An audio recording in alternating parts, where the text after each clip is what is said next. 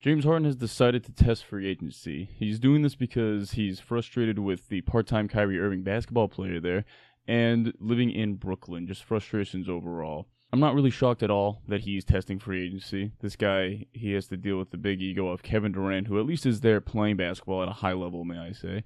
But then also he has to deal with the big ego in, how do I put this? Super genius of Kyrie Irving, who's there only half the time.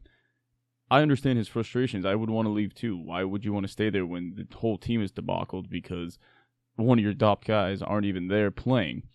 And just Kevin Durant as a whole sometimes seems like a lot. If James Harden does decide to leave and ends up actually leaving the Brooklyn Nets, this is going to be the biggest failure of a super team ever. You're talking about three of the most talented scorers this league has ever seen, and they've played maybe 20-something games together. That right there is a problem. If they're not playing together, then can you even consider them a super team? That's ridiculous. They haven't even reached the NBA Finals together. They have done nothing significant in this league together. That's the problem. The together. None of them are together. They're not doing it together. They're not playing at the same time, so you can't even classify it as a super team. If I'm James Harden, I want out too. I understand why he wants to leave. Why would you want to stay with these guys? It's not even Kevin Durant so much, shockingly once, but it's this nut job of Kyrie Irving.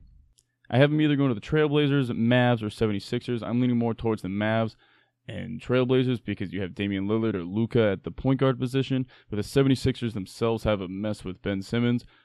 I know he would probably like playing with Joel Embiid, but I think he'd rather play with a good guard that's actually playing there, unlike Ben Simmons or Kyrie Irving. If I'm the Brooklyn Nets, the number one thing I would do is get rid of Kyrie Irving and tell James Harden to stay. Because I would rather a duo of Kevin Durant and James Harden together and then getting rid of Kyrie and adding depth to that team. Then you have it. You still are contenders. That's still a talented roster right there. Ship out Kyrie Irving and say, see you later. We're not dealing with your nonsense anymore.